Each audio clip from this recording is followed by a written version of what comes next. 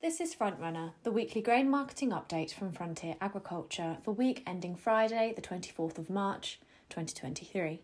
Presented to you this week by Becca Russell. I'm a marketing assistant supporting the grain trading team in Bedfordshire. Before we begin, a word on markets and trading during this current time of intense volatility. Markets can move significantly in a matter of hours or even minutes, with spikes sometimes happening outside of UK regular business hours. My Farm is our free online platform which offers Frontier customers 24/7 access to market information, grain prices and the ability to sell grain at a time more convenient to them. With a My Farm account, you can see live global prices, market reports, exchange rates and commodity pricing directly relevant to your farm, with options to set alerts and sell grain all in one place.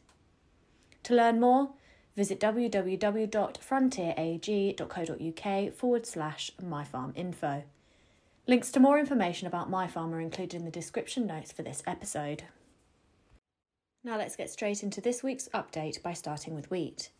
Last weekend, the Black Sea export corridor deal was renewed. Despite demands from Ukraine for a minimum extension of 120 days, all parties ultimately agreed to Russia's proposal of a maximum of 60 days. Russia said an extension of the deal beyond mid-May will depend on the removal of some Western sanctions. Russia has issued a demand for the Russian Agricultural Bank to return to the SWIFT banking system and for import of agricultural machinery and spare parts to resume. These are sanctions currently imposed by the West in response to the Russia-Ukraine conflict. If these demands are not met, Russia has threatened to refuse another deal renewal and to undermine Ukraine's grain trade into Africa by supplying African nations with Russian grain free of charge. Heavy selling from speculative funds and farmers alike took European wheat futures 8% lower on the week to their lowest level since the beginning of 2022. By midweek, London wheat futures had lost approximately £50 per tonne since the middle of February. Further wheat price pressure came from improving production prospects for US and EU winter wheat crops. Recent rainfall has helped US weekly wheat crop ratings make a 2-point improvement to 19% rated good to excellent for primary producing state Kansas. Secondary producing state Texas was up 6 points to 23% rated as good to excellent. Oklahoma, the third largest producer, slipped 1 point to 29%, rated as good to excellent. Mars, the EU crop monitor, added to the negative tone with improved yield forecasts for EU winter wheat, up to an average of 5.99 tonnes per hectare. This compares to last year's figure of 5.8 tonnes per hectare and the 5-year average of 5.81 tonnes per hectare.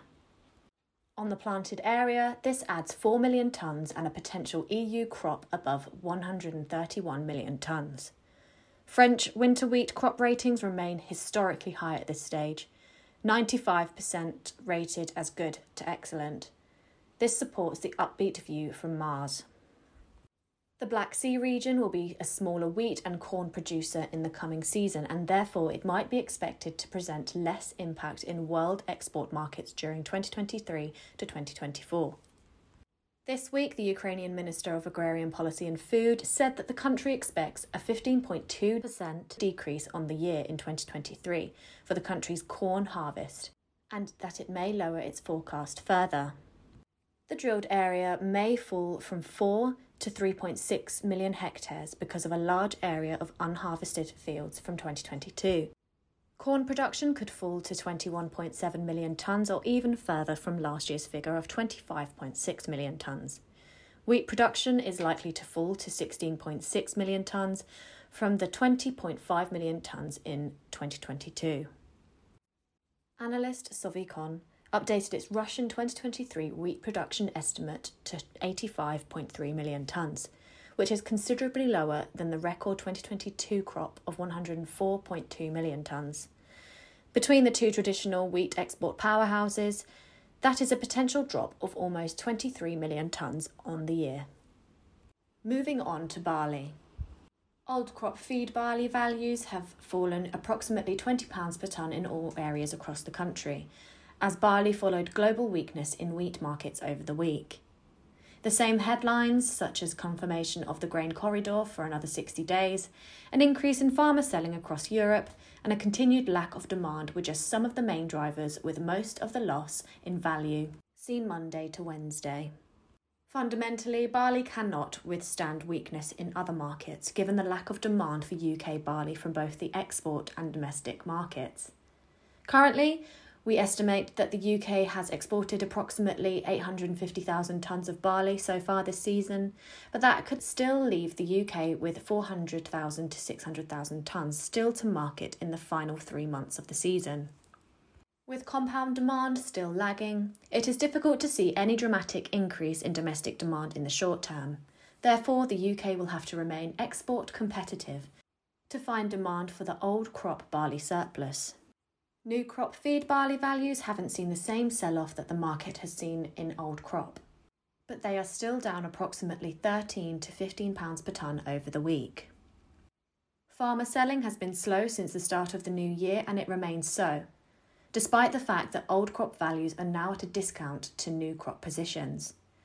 With the fall in feed barley values, premiums for malting barley have widened slightly, but farmers are not selling in any sort of volume. The UK has largely planted its spring barley south of the Humber, with crops now starting to come through the ground. Plantings in the north of England are much more varied, while Scottish crop is yet to be drilled. Drilling it in April is not abnormal, and we could see planting get underway next week with a relatively dry and slightly milder forecast. Looking at oilseed rape now. For the first time on record, Matif rapeseed posted 13 consecutive down days in the period ending 22nd of March. The factors contributing to this are both fundamental to rapeseed and external macroeconomic factors. These external factors, including banking troubles and general economic unrest, have been weighing heavy across the entire commodities complex for the past few weeks, as prospects for demand are seen to be lowering. If you combine these factors with a rapeseed market that was already pressured due to a large available supply, it all contributes to a significant price pressure. Whilst there has been an absence of trading activity in the period of 23rd of March, rumours circulated that oil may have traded out of Europe, with China being the buyer. This gave the market an opportunity to bounce back and encouraged buyers to come back into the market. It's also worth noting that managed funds remain significantly short of Matif rapeseed futures. At some point, they will want to buy this back, which could give further support to the rapeseed market in the short term. And finally, I'm going to finish this report by taking a look at the fertiliser market. On all fronts, AN and urea markets remain subdued, with little demand in the UK or indeed Europe. The recent drop in European gas prices and global ammonia levels has the markets observing continuous standoff as buyers pause while they gauge the direction markets are heading. Confidence is starting to creep in about European producers gently starting up ammonia production, but with low demand, it's unlikely new physical ammonium nitrate availability will improve in the short term. Therefore, the reductions in manufacturing costs won't be felt for potentially several weeks. Planning spot requirements for delivery in April is advised ahead of weather improvements and before the narrow delivery window causes seasonal logistical pressures. Urea prices forward, June onwards, are weak but drawing little to no interest due to the lack of any comparative products. Prices in the UK have been revised down on the back of growing global stocks and improved exchange rates between the pound and dollar, offering more desirable replacement costs. The potential return of competitive nitrate alternatives on the horizon is causing markets to be cautious, and growers should maintain a watchful eye only. This week, the anticipated new rules have been confirmed by DEFRA on the use of inhibited urea fertilisers, and that they will be implemented from this year. The scheme will apply to most farm applications to crops after the 1st of April 2024, and DEFRA states that products containing more than 1% urea will need to be inhibited. In a statement issued, the minister responsible said this decision was essential to ensure that emissions of ammonia are reduced as part of the UK meeting legally bound targets, which is at risk of breaching, adding that the government would need to regulate to ensure compliance if the industry scheme is not implemented. For UAN, with mostly wild and albeit damp conditions forecasted through to the end of the month, second applications of nitrogen or nitrogen sulphur continue across cereal crops where conditions allow. Those growers looking ahead to maize establishment have a wide range of NP and NPK starter grades available to them for timely delivery. Following the announcement from DEFRA previously referenced, all applications of UAN material from the 1st of April 2024 will require the inclusion of an inhibitor such as BASF's Limus Clear, soon to be rebranded as Limus Perform. The benefits include an improved nitrogen use efficiency of up to 7% through reducing ammonia emissions by up to 98%. Please speak to your Frontier representative for advice and information. Phosphate and potash markets continue to be stable in the UK. There is very little domestic activity given price changes are likely to happen with improved exchange rates and more attractive replacement levels. Delays on some imports due to last-minute international buying continue to hamper deliveries with phosphates into some regions. Therefore, planning will be key for products required in the next 5 weeks. This was Frontrunner for week ending 24th of March 2023.